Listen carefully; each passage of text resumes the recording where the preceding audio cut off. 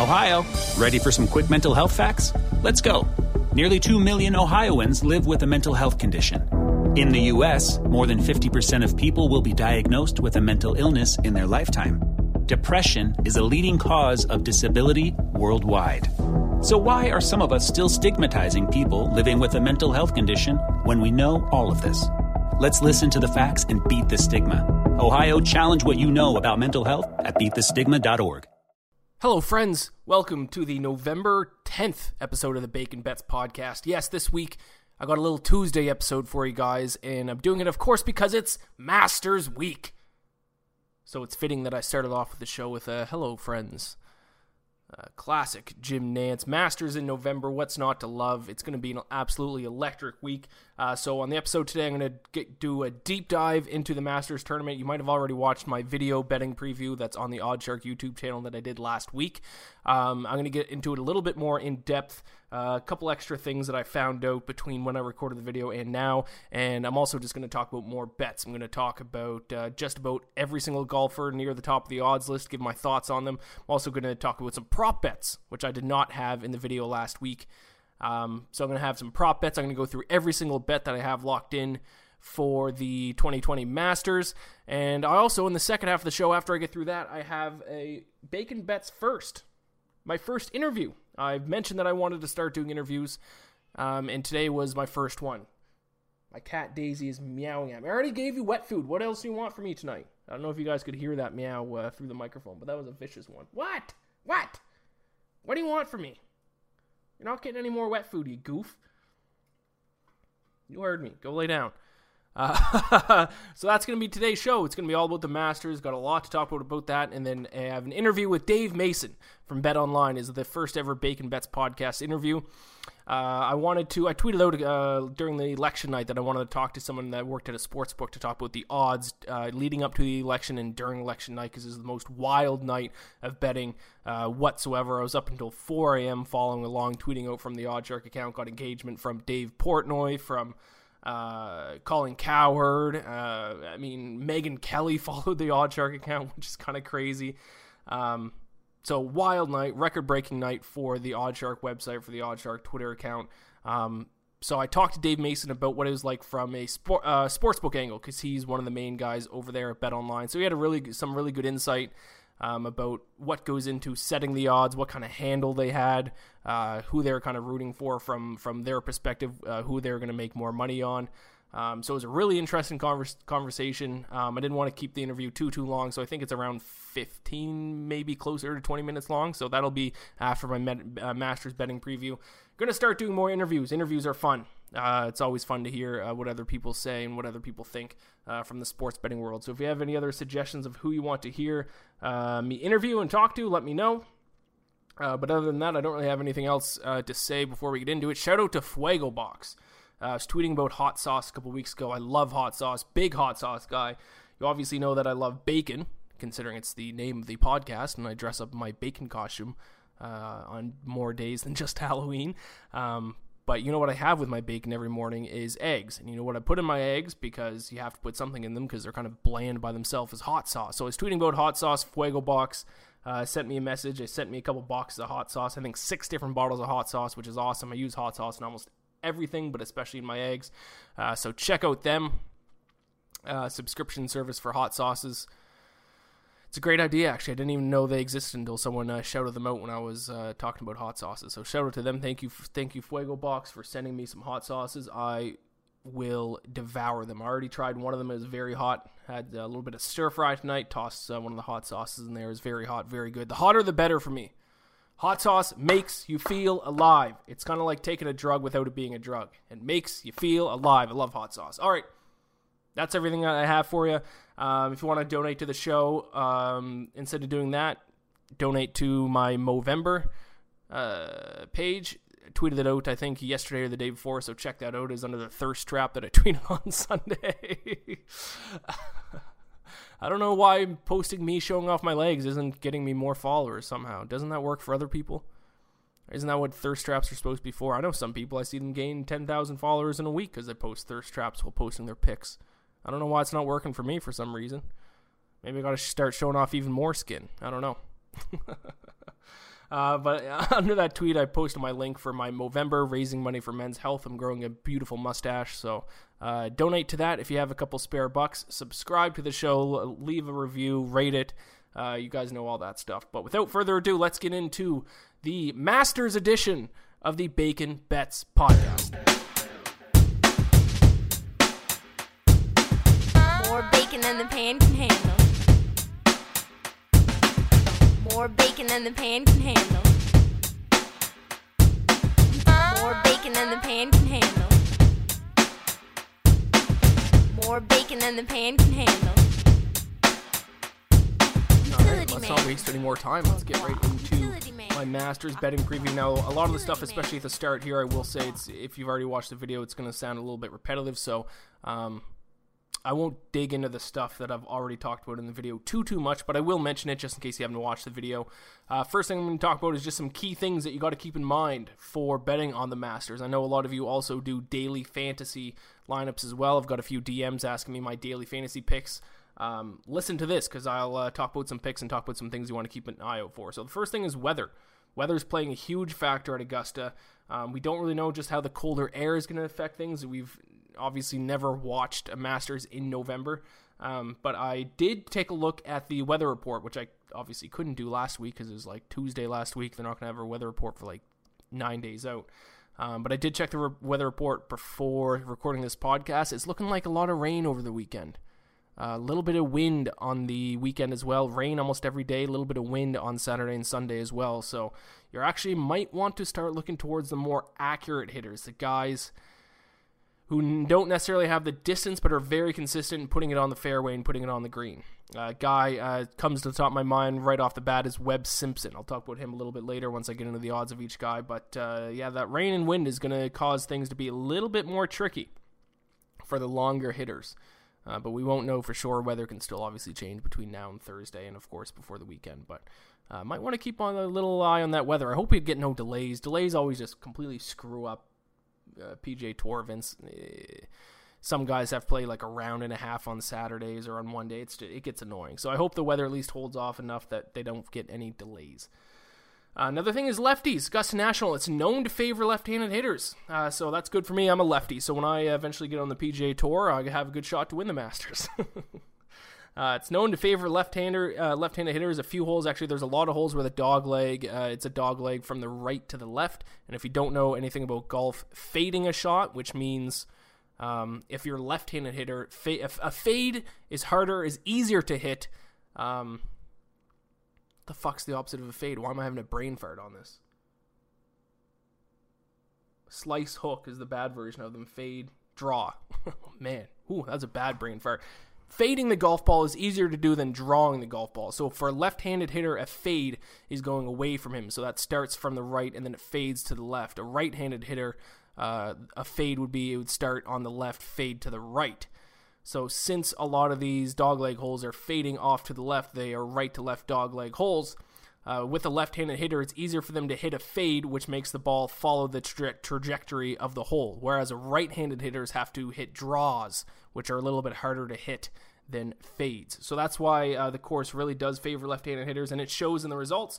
Bubba Watson, the only majors he's won is the Masters. He's probably the second most notable left-handed golfer on tour, and he's won the Masters twice. Especially the way he can over-exaggerate the shape of his tee shots. He does very well at Augusta. Phil Mickelson, the most famous left-handed hitter, won the Masters 3 times.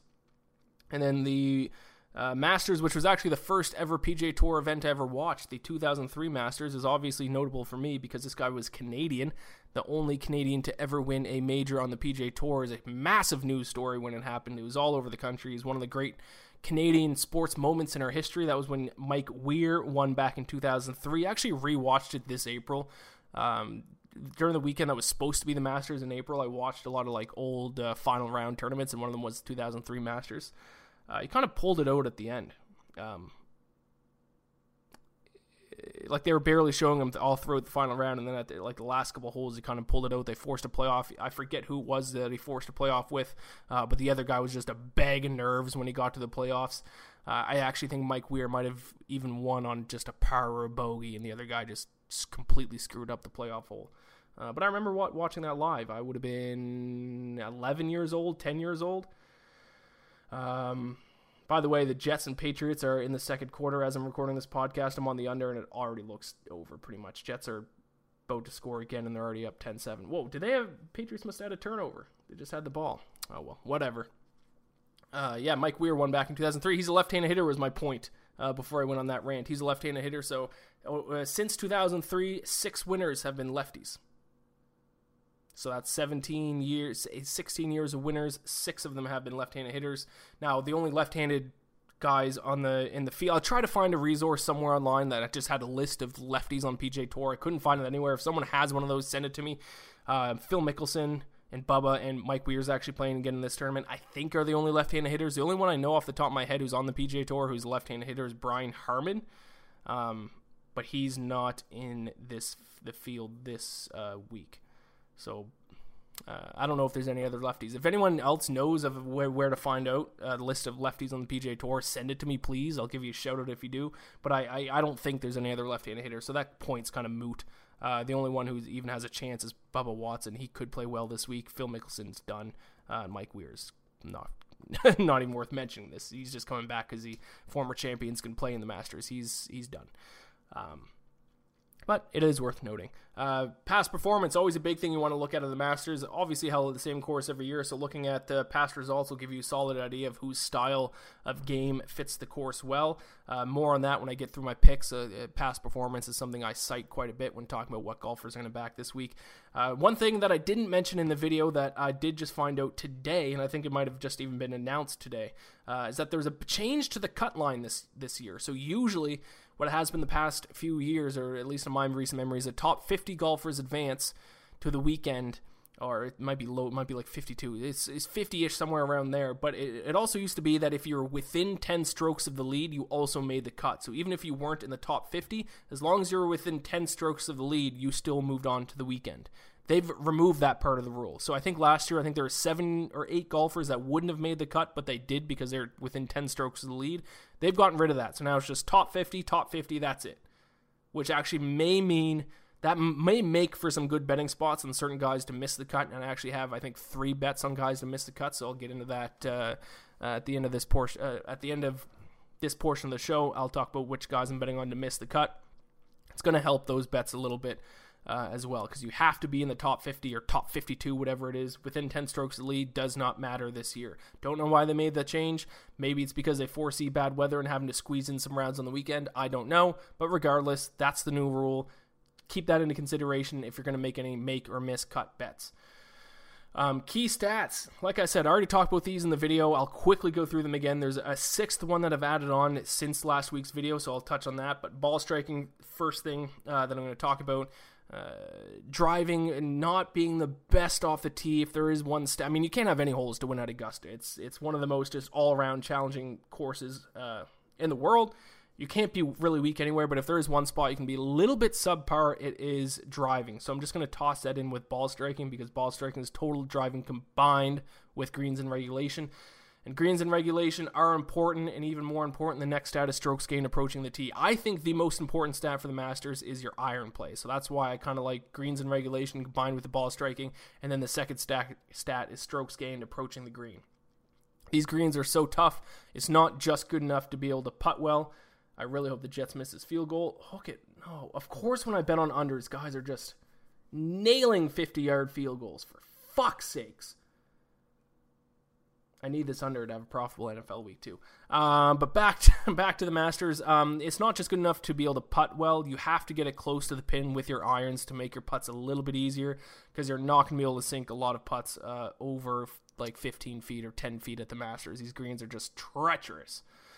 Par 4 efficiency, 450 to 500 yards. So 5 of the 10 par 4s are exactly within that 450 to 500 yard mark, but 9 of the 10 are right there. So there's I think it's 2 that are 440, 1 that's 445, and then 1 that's 505. So if you just expand that length just by 10 yards, then you're getting 9 of the 10 par 4. So that that 50-yard distance is going to be key this week. So that is one of my stats. Par 4 efficiency, 450 to 500 yards. Scrambling percentage, always a key stat. I love looking at scrambling percentage, especially at more tough courses, especially where scoring is going to become scoring birdies is going to be rare. So with birdies being as rare as they are, giving up birdies that you've previously had is going to absolutely kill your round. So if they don't get to the green in regulation, being able to get back on it and save par is going to be absolutely key. Key. So scrambling percentage, and then strokes gained putting. We all know this. This is huge at Augusta. Probably the most famous greens in the world for just how fast they are. They're lightning fast. There's almost no putts on any green that's just going to be a straight putt. Almost every putt has breaks. You have to putt well at Augusta, and this is true more than any other course on the PGA Tour, probably any other course in the world. These greens are nuts. They're nutty putty. Strokes gained putting. And then the one I added on is par 5 scoring. Historically, guys have had to go for it on par 5s and do well on par 5s in order to win the event. Tiger Woods, that's kind of where he won the event last year. I think he was 10 under on all the par 5s combined throughout the tournament. And then the other holes like par 3s and par 4s, he was like only like around par or close to that. So par 5s are massive. If you can get the occasional eagle, if you can birdie the par 5s, they're absolutely huge. So I'm adding in par 5 scoring as a little bit of a sixth key stat, little bonus key stat for those of you who are listening to the podcast as well as who watch the betting preview video. So let's go down the list of the top guys on the odds list here, and I'll give you my thoughts on all of them. The odds have shifted a little bit from the video last week, but I'll mention those with when I get to my picks when it's relevant. Starting off with the betting favorite right now is Bryson DeChambeau. Now, there's two golfers that actually I do have a bet on Bryson DeChambeau, but it's not I don't have a bet on Bryson DeChambeau to win outright. I have a matchup bet for him, which I'll get into a little bit later on. But as far as guys I'm interested to watching outside of just a betting angle, obviously Tiger Woods is one. 2 is Bryson DeChambeau, because we haven't seen him play at Augusta since he completely changed his style to just this overpowering, drive the ball 400 yards, gouging out courses kind of style where he's all bulked up. We haven't seen him at Augusta, and that's a lot of the word going around the golf world is just there is a chance that he just completely gouges this course. I saw in a practice round today on hole 18, he just completely put it above the trees, above the bunkers. He put it like to a former practice area just in front and to the left of the green. I mean, there's some holes that he can just take out almost the entire hole, almost all the dangers of the hole just with how far he hits it. Even if he hits it in the rough, he's still going to be like 50 yards out of the green. So that's going to be very, very, very intriguing. I actually think he might be paired up with Tiger in round 1, which would be unbelievable. Pay for whatever streaming service you have to pay for. Watch that group. That's going to be absolutely insane. And don't quote me on that. They might not be paired together, but he's the favorite, and for good reason, because we saw what he did to Winged Foot at the U.S. Open. He might just be able to do the same thing here at Augusta. It's going to be very interesting.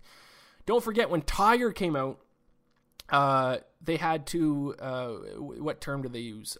Tiger-proof Augusta, because Tiger, he was hitting it so far and so long when he kind of emerged on tour that's how he won his Masters. What was the first Masters he won? 97? I think it was a 97 Masters, and he won it by like 15 strokes. It was and that's why, because he just overpowered the golf course. Now, they've made adjustments since then, so guys like Tiger couldn't do that, but now Bryson DeChambeau has taken it to another level above that, so he might be able to do what Tiger Woods did back in 1997. If Bryson DeChambeau was higher than 10-1, I would be betting on him, but I hate betting on the favorite in a golf tournament. I may live to regret that, though, because he might just completely gouge Augusta. It's going to be interesting to watch. By the way, side note about Bryson DeChambeau, I see people on Twitter accusing him of taking steroids. Ooh, Cam Newton just got sacked hard. I would bet a lot of money Bryson DeChambeau is not on. He doesn't look like he's on steroids. You know what people who are on steroids look like? It's not him. He looks like a guy who's just been eating a shit ton and lifting a lot of weights. It's possible to bulk up guys without steroids. It's possible. Steroids guys, their muscles are like a lot more defined, chiseled. He doesn't look chiseled. He just looks big. That's definitely possible with a hard regimen of working out and taking protein and eating a ton. He does not look like a steroid guy whatsoever. So I've seen that a lot on Twitter. He's not on steroids, guys. You can tell guys that are on steroids. He's not on steroids. He just works his ass off. So Bryson DeChambeau is the favorite at plus 800. Next is Dustin Johnson, plus 900. Tweeted this out earlier today. He's current number one golfer in the world, and for good reason. I remember I started fading him right after he withdrew from the 3M Open in late July. On July 24th, I think it was a Friday of that tournament. He withdrew because he withdrew citing an injury, but he was really like 12 over or something. And then I started fading him the next couple tournaments after, but I regret doing that because since he withdrew with that quote-unquote injury at the 3M Open, this is how he's finished the next tournaments after that. WGC FedEx St. Jude, tied for 12th. PGA Championship, tied for second. Northern Trust, he won, so first place. BMW Championship, second, solo second. Tour Championship, won first place, won the FedEx Cup. US Open, tied for 6th. And then Houston Open, tied for second, which was just last week. So 12th, second, 1st, 6th, second. So, I mean, he's number one golfer in the world for good reason. Also, he's done very well at Augusta recently. He was one of those guys that were kind of in the group at the end last year. I was going to say he probably should be the favorite over DeChambeau, with DeChambeau's style, just he might gouge a course, like I said. So, Dustin Johnson is a very good chance. I hate betting on guys pre-tournament who are higher than 10-1 odds, so that's why I'm staying away, but I also might regret that. So if you want to bet on either DeChambeau or Dustin Johnson, I don't blame you whatsoever. I just, like I said, I want a little bit better odds. Jon Rahm, 10-1. I don't hate Jon Rahm for him to win this weekend. I hate his odds, though. 10-1, I don't think he's deserving of being third on the odds list whatsoever. Tied for 23rd at the U.S. Open, tied for 17th at the CJ Cup. He did have a tied for second place at the Zozo Championship, and we do all know how good Jon Rahm is with an iron in his hand, which I said previously is the most important thing at Augusta, in my opinion. But he just hasn't quite played well enough recently for me to justify 10-1 now. If he's more like 15-1, 16-1, I'd probably fire on him, but 10-1, I'd want more value. I'm not going to take him there. Next one is a guy who, if you saw my Masters video, you guys know my 3 outright picks already. Justin Thomas. I actually got a better number than what he's listed at right now. Last week, he's 12-1. He's up to 11-1 today. I won't talk too much about the guys who I already picked because I gave all my points in the Masters video from last week, but just to reiterate, I keep saying I think irons are the most important thing. It usually is at most majors, by the way, but especially so at Masters. He was first in strokes gained approaching the green during the 2020 season. I think I saw a stat. I think I saw someone tweet it out. I think it was that Justin Ray guy. He always puts out good stuff. But since the PGA Tour restart, the guys who are he's the best guy in strokes gained approaching the green since the restart that's playing in this tournament. I think Russell Henley might be first, but he's not in this tournament. One other guy might be there as well, also not in the tournament. But Justin Thomas, very good with an iron in his hand. His putting concerns me a little bit. He's a very average putter, and that's tough at Augusta. But if his putting is even just above average for him, he'll be right there on Sunday. So Justin Thomas was my first pick. I got him at 12-1. He's 11-1 right now. Next is Rory McIlroy. Big story this year. I mean, it's always been a story since 2015. Rory McIlroy has a chance to complete his career Grand Slam with the win of the Masters. He's won the U.S. Open, he's won the British Open, and he's won the PGA Championship twice. So all he's missing is the green jacket. Little trivia for you guys. Something that if you don't know, if you ever go to trivia night, this might come up. Only 5 golfers in the history of golf have completed the career Grand Slam. Only 5. I would have thought it was more. Can you name the 5 golfers? I'll give you a second. You might get 4 of them. The last one I never would have gotten in a million years, and I don't think you will either because he's from like the 20s or 30s. Tiger Woods, obviously. You all know that one. Jack Nicklaus, you all know that one. I would have said Arnold Palmer. Arnold Palmer's not on there. I didn't look into it, but he must have missed one of the majors. So Tiger Woods, Jack Nicklaus, everyone would have known that one. Ben Hogan, Gary Player, and then the 5th one I never would have guessed in a million years, Gene Sarazen. Like I said, I think he was the first one to do it back in like the 20s and 30s. So write that down, a little trivia. Study that. That's a classic trivia question. But my point is only 5 golfers have done it. And I think at some point, if you don't complete the Grand Slam, like get like the last 2 majors you need within the span of like a year or 2, I feel like it starts to become a mental block for golfers. We've seen it with Phil Mickelson. He's only missing the U.S. Open, and he's finished in second place a million times because of he has a few late tournament choke jobs at the U.S. Open. And I think that fact of, I need to get the career Grand Slam, I think that might actually put a little bit of unneeded extra pressure on golfers. Maybe the same might be said for Rory. He finished tied for 21st last year. at the Masters, but he did have 5 straight top 10 finishes before that. But he hasn't played well enough recently for me to bet on him at his current price of 12-1. He's just always like a sexy name on there, so not great value at 12-1, I don't think. He hasn't played great recently either. Next is Xander Schauffele, 14-1. I really like Xander Schauffele here. He was my pick last year, and I think did he finish? Yeah, he was tied for second at last year's Masters, so he almost came through for me.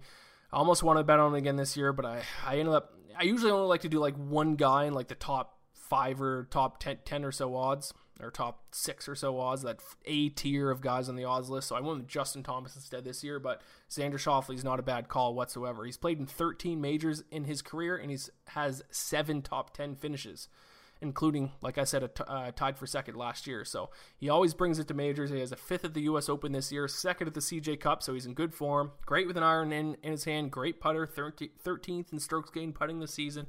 If Justin Thomas withdrew or something, I would take my Justin Thomas bet money and I would put it on Xander instead. So I like the Xander if you'd want to go that way. Brooks Koepka, 16-1. I know Koepka tied for 5th finish at the Houston Open last week, but I can't touch him at 16-1 just with how up and down his 2020 has been. He's been injured on and off for a year. He's had some bad tournaments. He was right there at the PGA Championship and then blew it in the final round. I think he's overvalued in majors now because of how many majors he's won the past few years. So I'm not saying he won't or can't win this weekend, but 16-1, too steep of a price. I will not be betting on him myself. So crossing off Brooks Koepka. Patrick Cantlay, 25-1. This is my second pre-tournament pick. Solid all around. Finished tied for 9th at last year's Masters. Won the tournament he played in the Zozo Championship. The last tournament he played in, I should say. So, I mean, you can't be in better form than coming off a win heading into the Masters. So, I think he's the first guy on the odds list that actually has betting value at 25-1. I'm surprised to see him at that number, especially with him coming off a win. So, that's my second pick. Patrick Cantlay, 25-1. Bubba Watson is actually next on the odds list, which is very surprising to me, but it's probably just because of his history at Augusta. I talked about him when I was talking about lefty. He's a lefty, and not only is he lefty, he's the best player on PGA Tour as far as being able to shape his shots. So being able to get around the corners of the dog legs, he's very good at doing that. He's also in pretty good form too, actually. He has 2 straight top 10 finishes. I just don't like his value at 28-1. He doesn't have a win since 2018. He hasn't played well enough since the PGA Tour returned to action in the spring for me to bet on him at 28-1. So he might be a good spot for some round-by-round matchup bets. I'll be looking out for those, and I will tweet those out, by the way, as the tournament goes along. But for me to place a pre-tournament bet on him, I can't do it. His putting just hasn't been good this year at all either. He's near the bottom in strokes gained putting. But it could be an intriguing play for some round-by-round matchups. Now, I am going to talk about some other guys. I'm not going to go in order. I'm just going to skip through some of the names here. I'm just going to mention some other notable guys. Patrick Reed, 28-1. I will throw up if he wins another Masters, and I may never watch a Masters again as long as he's in it if he wins again this year. Tony Finau, 28-1. Biggest choke artist on the PGA Tour. I'm sorry, but it's true. There's a guy who follows me who says he's not going to cut his hair until until Tony Finau wins a tournament, which he might be waiting a long time. He's one of the best, top 20 guys in tour, but if you can't close it out at the Phoenix Open when you have the tournament in your bag basically with 1 hole to play, I can't trust you to come up clutch on Sunday at Augusta. And I'm especially sour about him because of that. He lost me a lot of money at the Phoenix Open when he blew it there in the last hole to Webb Simpson. I think that's the last full tournament before no, it wasn't. That was Super Bowl weekend, so there's still a few more after that, but he absolutely fucking blew it. Missed his field goal, Patriots. Field goal kickers can't miss today. What the fuck is going on? 1 minute left in the second. It's 13-10. The under is dead. They got to start missing some field goals for me. I can't trust Tony Finau to show up on Sunday at Augusta. I mean, that's the most pressure any golfer will ever face in his career, and Tony Finau has shown time and time again he folds under pressure at a much smaller event. So I will pass on Tony Finau. Colin Morikawa, pretty shocked to see this number, to be honest. I was very close to betting on him. I mentioned how Justin Thomas was first in strokes gained approaching the green in the 2020 season. Colin Morikawa, second in that category. He showed that off the PGA Championship, so he's already shown that he can win a major. Big concern with him is his putting, especially lately. So far in the 2021 season, Colin Morikawa is 247th in strokes gained putting, so that's why I did not bet on him. That is terrible. I think there's only like 270 guys right now are registered for strokes gained putting stat. He's 247th, and you can't be a bad putter at Augusta. If he can pull it together with his flat stick and have a good weekend of putting, he has great value at 33-1, but I have to see it to believe it. I will not be betting on Colin Morikawa. Tiger Woods. I gave my thoughts on Tiger Woods in the video. If you guys have listened to really any of my PGA Tour breakdowns in the past, you know my thoughts about Tiger Woods. I love Tiger. I'm not a Tiger hater. I hope he wins, actually. I'd be fine with losing my bets like I did last year if it means Tiger Woods wins, because it's just such a great story. It's Tiger Woods. How can you not love him? But he hasn't had a top 20 finish in 7 straight cuts. He missed the cut at the U.S. Open. He finished like 74th at the Zozo Championship, which was a no-cut event. He would have missed the cut if there was a cut. There's no cut of the Zozo Championship. He finished 4th last, and that was just a couple weeks ago. So a little bit more on Tiger in a bit when I talk about prop bets, but if you want to bet on him for fun, if you're a Tiger fan, if this is the only event you watch every year because you want to root for Tiger, please do. Enjoy yourself. Best of luck. I will not be parting with my money on Tiger Woods, though. Webb Simpson, 33-1. Very interesting price, as I mentioned earlier, especially if it rains. If it's shitty weather, look for Webb Simpson. He will have some value at that 33-1 mark.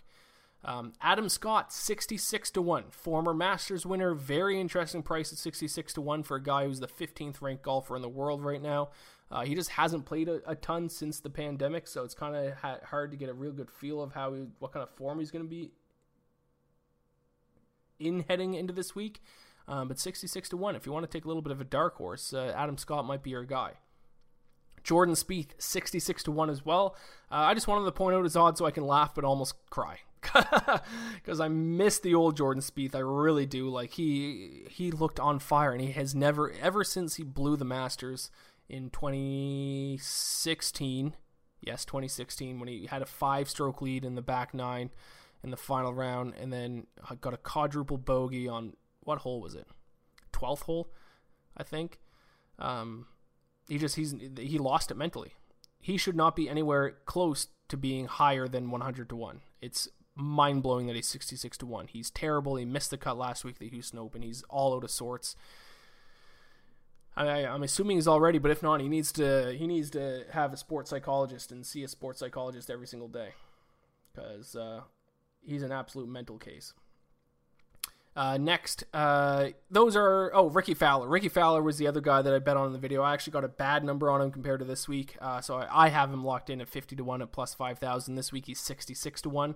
I know he's never won a major, and he's been known as a choker, but he's top 100 in all stats that I pointed out.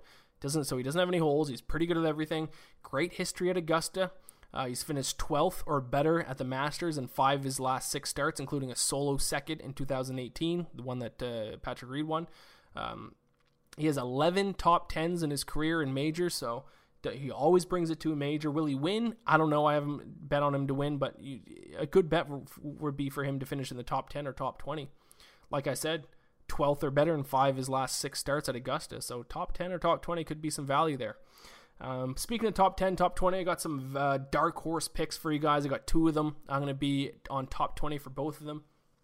First one is Jason Kokrak. He won the CJ Cup a few weeks ago. If you don't remember, he finished tied for 17th at the U.S. Open this year, so he's in great form. He's 3rd in strokes gained putting this season. Doesn't have any glaring weaknesses, and like I said, 3rd in strokes gained putting. That's going to come huge at Augusta. Great play for DFS if you're a daily fantasy player. Or if you just want a long shot bet, he's 100-1 to win. I'm not going to bet on him to win. I have a bet on him to finish in the top 20 at plus 230, which I think is great value. Another dark horse guy, Kevin Kisner. He's one of my favorite. Whenever I say a dark horse guy, his name always comes to mind. He's 150-1. He's a South Carolina guy. He's played at Augusta quite often in the offseason. He's been on record saying he plays Augusta quite often, so he has a pretty good amount of experience there. He's also one of the best putters on tour, and we know that's huge at the Masters. I can't say that enough. He's consistent. He's accurate. Also might be a good play for some rainy weather because, like I said, he's a shorter hitter, but he's very accurate. So he's 150-1, but I'm going to take him top 20 at plus 340.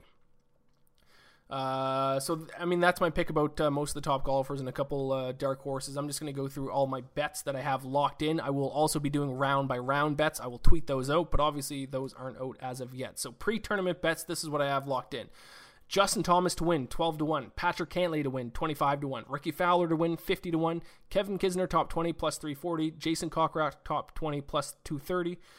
Bryson DeChambeau. I mentioned earlier I do have a matchup bet for him. I have Bryson DeChambeau to finish higher than Rory McIlroy this tournament at minus 120. Jameson Crowder just scored a touchdown with like 30 seconds left in the half. So, okay. So my over bet is done. I'm going to be 7-7 this week in the NFL. For a slight loss. That stings. And I also needed him not to score to win my fantasy matchup too. So that fucking sucks all around. 25 seconds left in the first half. That sucks so much. I'm sorry I keep getting distracted. I can't help it. Bryson DeChambeau, minus 120 over Rory McIlroy. That is a matchup bet that I have. I also have Ricky Fowler, minus 120 over Tiger Woods.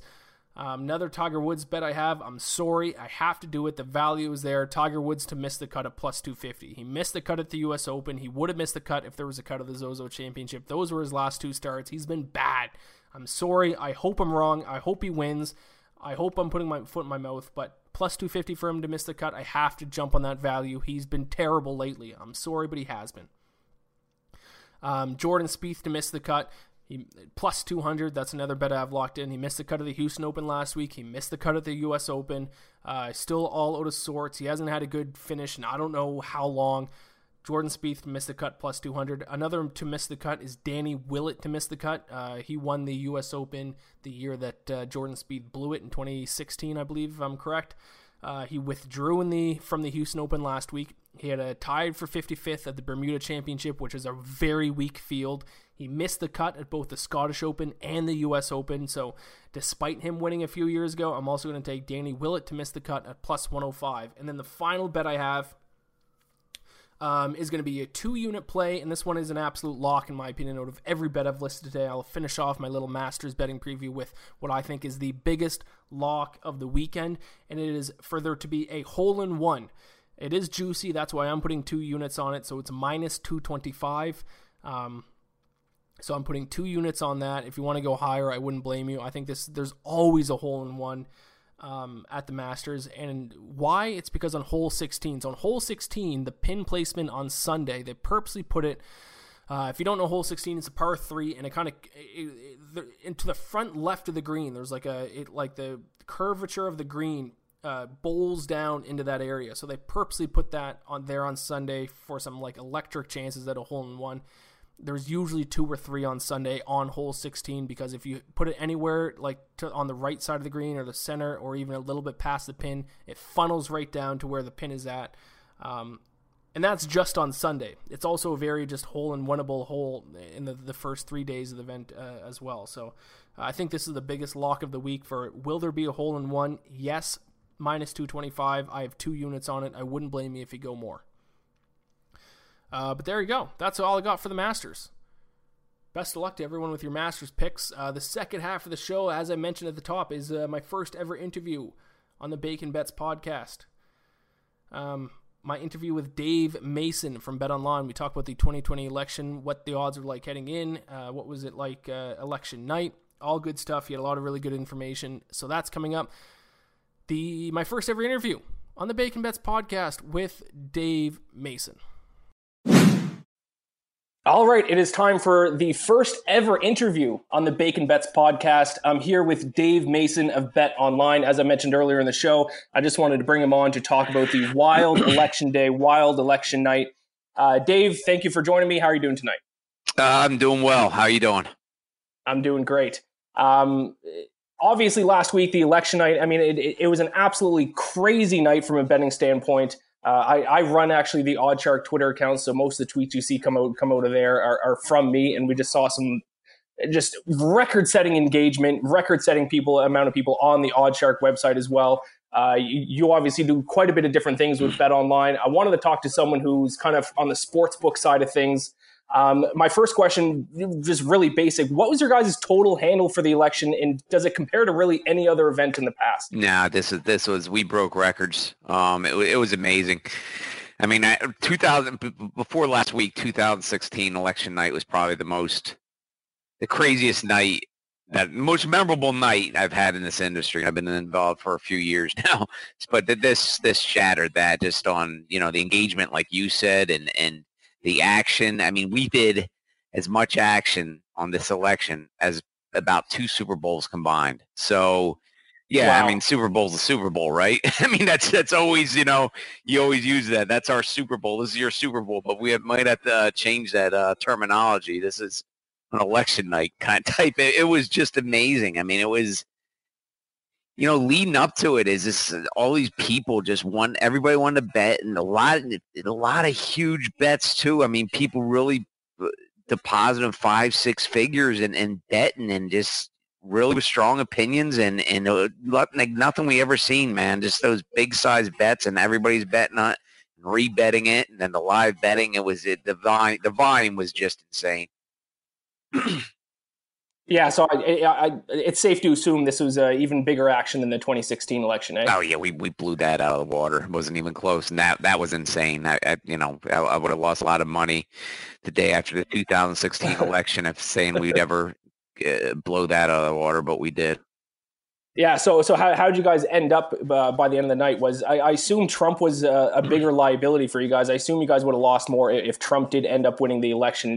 Did you guys end up positive from a sportsbook perspective? Yeah, we still need Biden. I mean, we haven't even graded most of the markets yet. Right. Like most books, we're all kind of on standby mode. We got to be 100% sure. There's just too much money on this event, and it's too, there's a lot of passionate bettors on both sides too. Yeah. It is a very, a lot of, a lot of heat on both sides. So you couple that with just how much action is on this. We have to get it right. So I know a lot of other books are doing that too, but yeah, as of now, I mean, we've needed Biden for probably the last 3 weeks. We used to, like over a month ago, we actually needed Trump, and then Really? that kind of, yeah, and I kind of got a lot of that was we took a lot of bets on Biden, on the futures. After like that first debate when he bombed in that first Democratic debate, and Kamala, gave him the business there, and his odds went long and took a lot. So a lot of that, there's a lot of exposure on Biden from that standpoint. But I mean, most of the action came in over the last month, especially the last week or two. So that we went black pretty quick, and there was black, win-win for a little while, and then there's all that late money on Trump, and it just took off from there. Yeah, I didn't place a bet on it myself. I'm Canadian, so I didn't really have a horse in the race. I was going to bet on it, but it's just, like you said, it's so polarizing. Everyone who was betting on Trump thought for sure Trump was going to win in a landslide. And then the same thing with anyone who was betting on Biden. And then I just didn't really know who to believe. And then I just didn't know if I should trust the polls, because the polls led everyone astray back in 2016. But one thing that I saw people could have done, I don't know if you're able to see if anybody did successfully do it, but with the amount of shifting in the odds on election night, people could have successfully kind of middled the election and got decent plus money on both sides. Do you know if a good portion of people at all managed to do that? A ton of people did some nice arbing, and it was out there, so a lot of people did that. More so than any other event I've ever seen. So, but good on them. Some books don't like that, but we don't care. Bet the odds. You post the odds and bet them. Right. So, some books shy away on that. Oh, you're arbing us. But if we're gonna post it, bet it. We don't care. Yeah, I like that a lot. Now, leading into the election, one of the questions I had for you was because betting on the election is so strange, because one of the things I just brought up about how the polls were completely wrong in 2016. How do you guys determine kind of where to set the odds heading into the election? Biden was a slight favorite. He was like minus 150, minus 160 heading into election day, something like that. Yeah. But, I mean, usually in sports you have stats and stuff to base it off of. I would assume you would start basing it off of polls, but because polls are so wrong in 2016, how did you determine the odds heading into election day? Yeah, I mean, it is, the election betting is a different beast. It's not like NFL. You can figure out the odds and spreads blindfolded, right? I mean, there's such a history, and you know what the hell you're doing. But the elections come up every 4 years, and 4 years ago, those polls were drastically wrong, and sports books paid a heavy price on it, right? So, I mean, you still have to respect it. People are saying you still have to respect the polls somewhat. One election, 2016, that is a small sample size when it comes down to it. I don't care how wrong they were. So you still kind of have to respect them, engage by them. You look what other markets are doing too. You look at what other sports books that are respected are doing, taking sharp action. We take sharp action. We took a lot of sharp action. Most of it was on Biden. So, it's people are kind of laughing at me on Twitter the election night when I was saying sharp action was on Biden. I think 88% of our sharp bettors or our sharp tickets were on Biden. And I tweeted something like that out, and a couple of the Trump guys were kind of busting my chops, and I was like, sharp bettors, sharp politics, whatever. And I'm like, sharps will bet anything. They're not betting just for the heck of it. They're betting when they think they have a mathematical advantage. It doesn't matter if it's NFL, politics, tiddlywinks, hot dogs, Russian ping pong, whatever. It doesn't matter. So we're going to respect that action. So we don't mind gambling a little bit with that sharp intel. So that's why the odds go up. We're going up too, despite the majority of the action on Trump. So you kind of bunch that all together, and that's how Biden was the favorite. We had him right at minus 180, minus 200. It went up to minus 220 election day. It was all right in that kind of range. Yeah, so I mean, that kind of leads into my next question. You kind of answered it there as well, but I'm completely ignorant as far as the setting the odds side, the sports book side of betting, whether it's sports betting, politics betting, anything. I've been betting on sports for about 10 years now, but that aspect of it I've just never truly kind of learned or looked into. So is the amount of money that you guys have received on either candidate, I assume that comes into the factor of where you're setting the odds, at least somewhat? No, it does. Absolutely. Absolutely. But it's not the end all be all. Like some people, you hear always these people, the sports books just set the lines and they get even action on both sides and they're just scooping the juice. No, that's BS. That's further than the truth. That doesn't matter.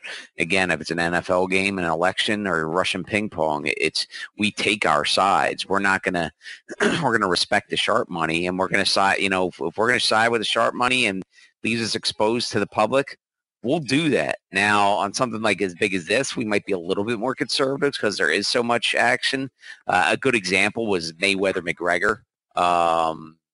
2017, August 2017, which that event was very comparable to this. There was a lot of similarities, how it was dealt, how it was booked, etc. But that's a perfect example of how the books kind of they took a lot of they took a lot of public action on Conor, but all the sharps were on the other side, McGregor. Now, I mean, on Mayweather, sorry. Right. So the odds were probably minus 400, minus 500, right in that range. I mean, we had it like minus 400. I wanted to vomit, man, because I knew I was the first one who opened the odds, when the first rumors came out, and I opened them. I sent the guys, I was like, let's put up minus 2,500 on Mayweather. I'm like, this is too low, but everybody's going to be on McGregor. They're the fight bettors. You just take all that people that's always bet the long underdogs. And that's what happened with Mayweather McGregor. And people were betting on it. So, but we couldn't go anywhere. We went low as we possibly could, and sharps were still on Mayweather. But we're giving away that money just because so much action was on McGregor. So, that kind of event deviated a little bit. And so the election a little bit. I mean, we probably held it a little bit lower than we could have, should have. If you're just basing those odds off the polls, Biden would have been a minus probably 600, 700, 800 favorite going into election day. But, the Trump money brought that down to minus 200. Plus, in the back of your mind, polls, how valid are they? But if we were trying to book that even money, trying to go 50-50 action, it would have been, I don't know, probably Biden minus 130 or something. Who knows? Even then, we probably would have been exposed on Trump. Yeah, exactly. And that's exactly like I said earlier about how I wanted to just hammer Biden, but the polls back in 2016, we just can't trust them because of what happened then. But the polls now, like you said, with the implied probability, Biden, if you just base it off the polls, he should have been like minus 300 or even higher than that, possibly. At least probably. Yeah. Now, the big thing that happened election night, at least, like I said, I was taking control of the OddsShark Twitter account.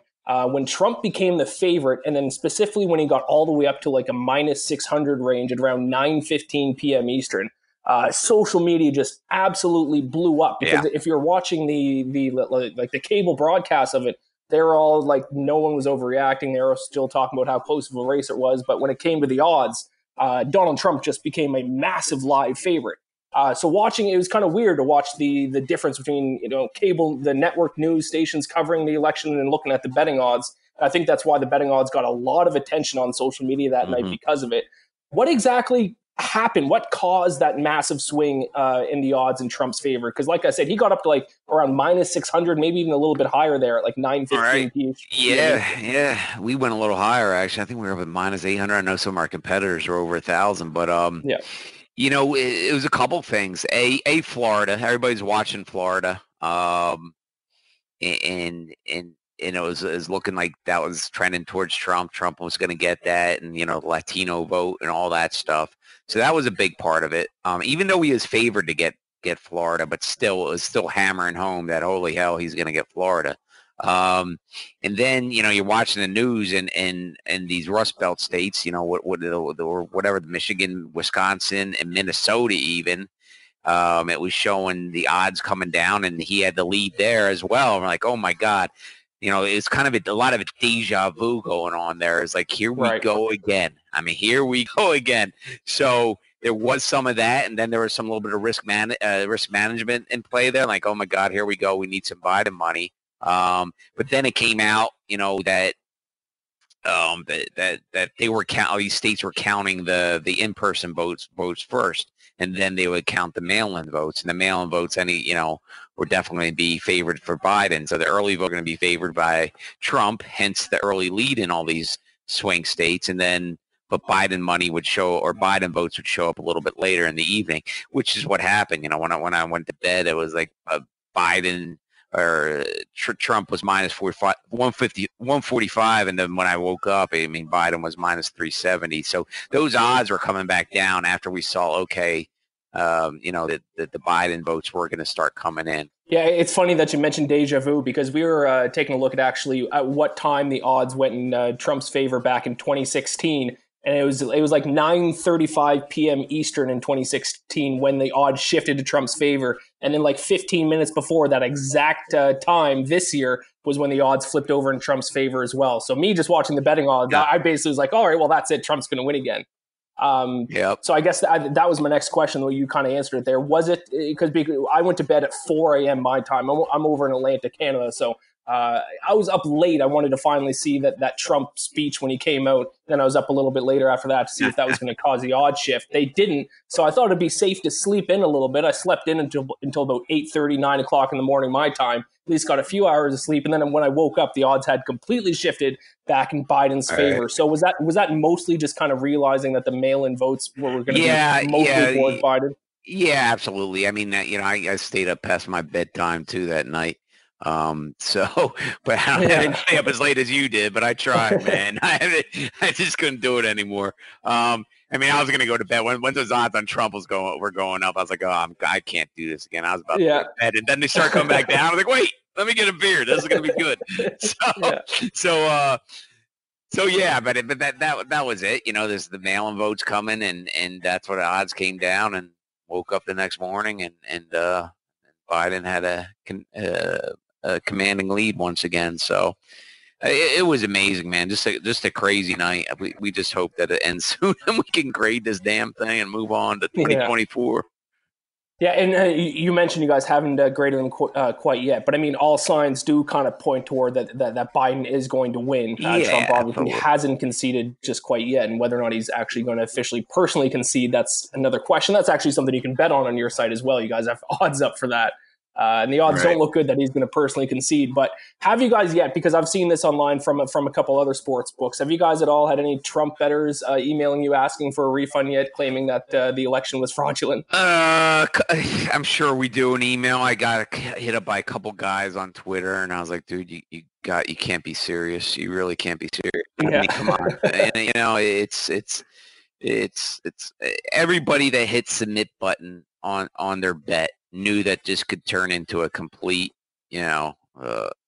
mess we all know it's going to Yeah. be controversial if Biden won, quote unquote won, which it looks like that Donald wasn't going to go down quietly, and he's been planting the seeds for months that it's the only way Biden can win if it's fixed, rigged, fraud, etc. So everybody that hit submit on those Donald Trump bets or Biden bets knew that this could be a little bit of a mess. So we're gonna wait, and that's the only thing you do. There's just too much money on the line. This isn't some Super Bowl halftime prop where wording Right. was there's some kind of little gray thing. The guy says Jesus was looking down on me, and people are like, well, he thanked the Lord first. Like, well, did he thank it? And then you're in a mess, and you're like, oh, whatever. Just grade it yes, and a couple winners, whatever. Let's move on. This isn't that. This is the biggest betting event in the history of Bet Online, and I know a lot of our competitors are saying the same. So we need to take our time and get it right, and there'll be a winner and there'll be a loser. Hopefully soon, but it might drag out a little bit. But I think a lot of people are accepting that now. When we first, Sunday or whenever it was, Saturday, I can't remember. All these days are coming together. There's some guys that are a little angry on Twitter, but that's gone away. There's a couple guys are wanting their money, but it's like, dude, you got to wait, man. And a lot of all the people on Twitter, are backing us up and saying, hey, they have to wait, So it's a no-brainer. It's just too much money on the line. It's too big of an event, and too polarizing as well. Yeah, exactly. Like you said, this is not a small Super Bowl prop bet, and it's kind of funny that you brought that up, because actually one of the reasons why I love you guys, and I think one of you guys are one of the most trusted sports books online.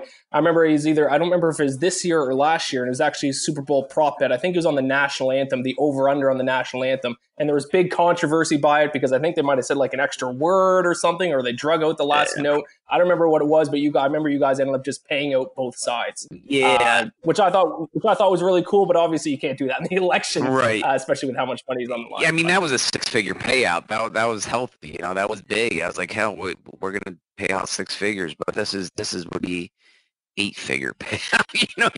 Yeah. There's a thing about being generous and a thing about being absolutely stupid. So yeah, that was the national. I forget what we had. We had the wording. Some books used to do this wording, and for some reason we did it that year. Brave. It ends at the timer ends at the end of the first brave. So somebody says brave, brave, brave at the end 3 or 4 times. Ours cut it off at the end of the first one, but that was confusing as hell. And the time came down like exactly after the first brave and like before the 4th brave or whatever. So there's controversy, it kind of middled there between the braves.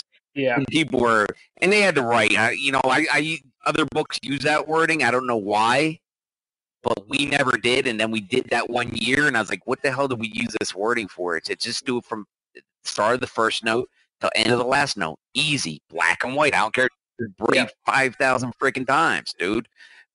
But we did it that year for some reason. Of course, it middled, and we graded it one way when the other it should have been over, but we graded it under, and technically we were fine, but it was confusing as hell. So we're like, you know what? Run the numbers. Okay, it's going to cost us $100,000. Screw it. Graded both winners because we kind of screwed up there with our wording. That's wild that it was cost you guys 6 figures. It's always funny to me that's always like the biggest prop bet on Super Bowl night, and maybe even just the biggest bet obviously not on the side or total, but the length of the national anthem. It's one of the most popular bets every year, which I find hilarious. But I just wanted to end on one last thing, because you did mention that you want to get these bets graded, want to move on to the 2024 election. Have you guys got any early bets on the 2024 election whatsoever? I mean, it's 4 years away, so I can't imagine too many people are going to want to tie up their money for the next 4 years. Kamala Harris right now, the betting favorite, plus 250. Joe Biden, plus 700. Andrew Yang, plus 800. So have you guys had any action at all early in the 2024 election? Yeah. People are betting. I mean, we have some 5-figure liabilities out there already, and the biggest one is Donald Trump Sr. They're still on the Trump train, baby. 25-1. So if he loses the Biden here and it runs in 4 years, I mean, I'll be all for. From a business point of view, I'll be all for it because Trump is good for political betting. So the other early bettors are on the Trump train already. Wow, that's hilarious. Yeah, 25-1. And I think word came out today that if he does end up, I guess, conceding, he is going to run again in 4 years. So, yeah, those Trump bettors can't let it go, I guess. Back on it again for another 4 years. That's awesome. All right, Dave. Well, that's all I had for you, man. I really appreciate you coming on and answering these questions. It was really interesting because, like I said, that was a night that I had never experienced in my 10 years of betting on sports and betting on everything else. That was a crazy night. So I wanted to get your perspective from a sports book perspective. Of course, like I said, you work for Bet Online, one of my favorite books on the internet, one of the most reliable books on the internet. So thank you very much for coming on, Dave. I appreciate it. Hey, thanks for having me. All right, so there you have it. Thank you to Dave Mason for agreeing to do the interview there. I thought he said a lot of interesting stuff. I apologize that the audio quality wasn't quite as good for the interview part of it than the normal parts where I'm just ranting into a microphone to nobody in particular. I'll work on that. Obviously, I don't have the most expensive setup here, and I had to change a few things around to be able to interview someone where I can hear them, they can hear me, and we can at least record the conversation, and it worked out well. So outside of the little bit of a lower quality audio, I hope you guys enjoyed that. I hope you guys enjoyed this episode. This is the first one in a while that's been over an hour, but I think the interview was pretty interesting. Like I said, let me know if there's anyone else that you want me to interview on the podcast. Maybe I'll get old Joe on here one of these days. Who knows? I know he's not a big podcast guy. He doesn't really like doing podcasts, so I don't really want to ask him. But maybe if you guys ask him to, maybe he'll come on. But other than that, I don't have much else. Donate to my Movember page. Check out my Twitter, IanMacOS. Donate to that if you have a couple of spare funds for men's health. Raising it for a good cause. My mustache is looking beautiful so far. I'll keep you updated on that. Subscribe to the podcast, rate it, review it. That's all I got for you. I'll see you. On Thursday will be my NFL Week 10 episode of the Bacon Bets podcast, so I'll talk to you then. I love you all, and best of luck with your bets this week. You know how to book flights and hotels. All you're missing is a tool to plan the travel experiences you'll have once you arrive. That's why you need Viator. Book guided tours, activities, excursions, and more in one place to make your trip truly unforgettable. Viator has over 300,000 travel experiences to choose from. Everything from simple tours to extreme adventures and all the niche, interesting stuff in between. So you can plan something that everyone you're traveling with will enjoy. Real traveler reviews give the inside scoop from people who've already been on the experiences you're considering. So you can plan with confidence. Free cancellation helps you plan for the unexpected. And 24/7 customer support means you can travel worry-free. Download the Viator app now and use code Viator10 for 10% off your first booking in the app. Find travel experiences for you. Do more with Viator. For the ones who work hard to ensure their crew can always go the extra mile, and the ones who get in early so everyone can go home on time, there's Grainger, offering professional-grade supplies backed by product experts so you can quickly and easily find what you need. Plus, you can count on access to a committed team ready to go the extra mile for you. Call, click Grainger.com, or just stop by. Grainger, for the ones who get it done.